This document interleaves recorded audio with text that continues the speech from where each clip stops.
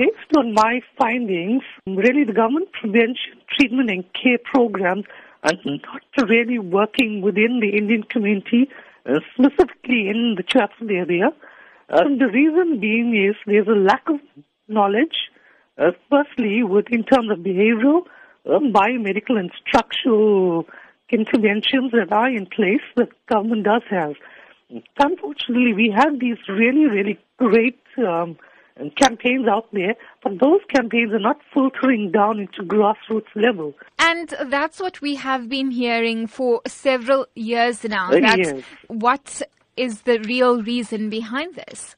When I was talking to my respondents, people are still very, very ignorant. And the Indian community still wants a conservative community, still think in this day and age that HIV cannot affect them. Based on my master's and also now my PhD, and I also currently work at the HSRC. And the finding when we do several studies, we can see with our figures that HIV amongst the Indian community is increasing.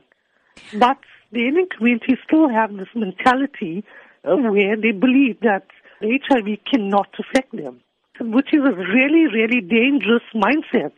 As part of your PhD, you in fact interviewed HIV-positive patients and their families within the Indian origin community in Chatsworth. Have they provided any insight as to really what it is like being HIV positive and living within this community, as you say, that hasn't openly accepted HIV/AIDS? They are really, really stigmatized by their family and by their neighbors. And some of them, that people that I did interview, did not actually disclose their status as well to their families and the community because they are totally scared. And the few people also I did interview was females. They had contracted this diseases from their husbands. And now they cannot negotiate condom usage with their husbands. And when they do negotiate condom usage with their husbands will think they are going around sleeping around. So in terms of negotiating of condom usage and stuff within marital status, it's like unheard of for the community.